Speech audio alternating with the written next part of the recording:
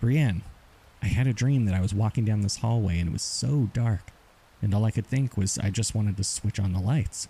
Then I looked down and there was a light bulb in my hand, and without thinking, I just sort of squeezed my hand and crushed it. Jeremy?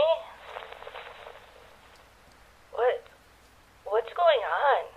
When I woke up, my hand was just covered in lacerations. I was bleeding, so I stumbled into the bathroom, and I must have touched all over my face because I was covered in blood.